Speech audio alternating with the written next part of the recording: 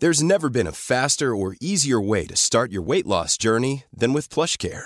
PlushCare accepts most insurance plans and gives you online access to board-certified physicians who can prescribe FDA-approved weight loss medications like Wegovy and Zepbound for those who qualify. Take charge of your health and speak with a board-certified physician about a weight loss plan that's right for you. Get started today at plushcare.com/weight-loss. That's plushcare.com/weight-loss. plushcare.com/weight-loss. From radioinfo.com.au. It's Friday, the 14th of August, and from Radio Info's On This Day, birthdays for singer Sarah Brightman, broadcaster Kate Ritchie, and actress Halle Berry. Hi there, I'm Brad Smart, and welcome to the morning briefing. Here's what people are talking about in radio this morning. Well, it seems like everyone has a political agenda when it comes to the media. The Labor Party is hoping to score some points with voters by accusing the federal government of inaction and passing the buck over emergency broadcasting. They say the Morrison government is putting lives in regional Australia at risk. Reading between the lines, what they're really doing is pushing their agenda to get increased funding for the ABC. A Senate inquiry into lessons learned from the summer bushfires has been told that the government still has no plan to enhance emergency broadcasting in regional Australia. ABC Managing Director David Anderson says the corporation has told the government on a number of occasions that they're prepared to invest more in regional news gathering. There's a catch, of course. That offer is conditional on the government lifting the indexation pause on the ABC's funding. But to the outside world, it seems as if emergency broadcasting is a one-horse race. Little recognition has been made of the role both commercial and community stations have played in the emergency network. Commercial Radio Australia says the industry feels like they were bypassed by emergency services during the bushfires.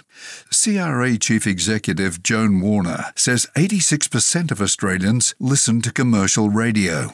Yet commercial radio stations had trouble getting reliable and timely information from emergency service organisations. She says some listeners were left relying on social media. Ms. Warner says various governments, including the ACT, have been intentionally directing their residents to listen to ABC stations during emergencies. She says from commercial radio's perspective, it's not a case of us or them, it should be both. Radio Info has partnered with Craig Bruce at Game Changers and Blair Sullivan at Create Consult Research to find out what radio people think of the business they're in. The best thing is that you can take part in this talent survey. Some interesting stats are already starting to appear from the hundreds of on-air presenters who have taken the survey. The results will be available on Monday on the Radio Info website. Hobart's oldest commercial radio station, 7HO-FM, clocked up 90 years of operation yesterday. The station started life on the AM band, built by 20-year-old radio engineer Ron Hope. It's named for the HO in Hope, not Hobart as you'd likely think. Now owned by Grant Broadcasters, the station converted to FM in 1990. Well, we've seen that many of the AMers are getting on, and some of the original FM stations are ticking over their 40-year anniversaries. Most of those FM stations were started with well-heeled investors behind them. There's one network you may or may not have heard of, and it started with very little. That's the Hot Country Network. This southern and central Queensland operation turns 20 today. I have to tell you that this network started life as part of the Smart Radio Group, so it was really my baby. We built it under a Section 40 commercial licence, starting in Dalby and spreading to Goondiwindi, St George, Roma and Emerald.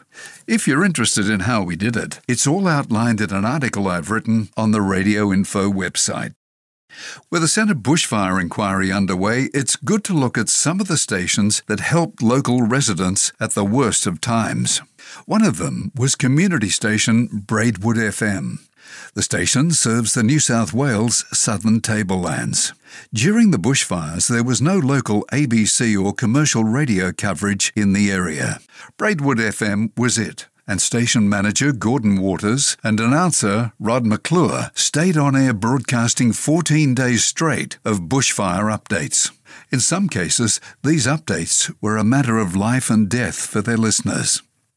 Please tell your friends about our daily flash briefing and give us a rating on your podcast platform. 5 stars would be great. You can also click that like or share button. For all the details of today's stories, check out the website at radioinfo.com.au.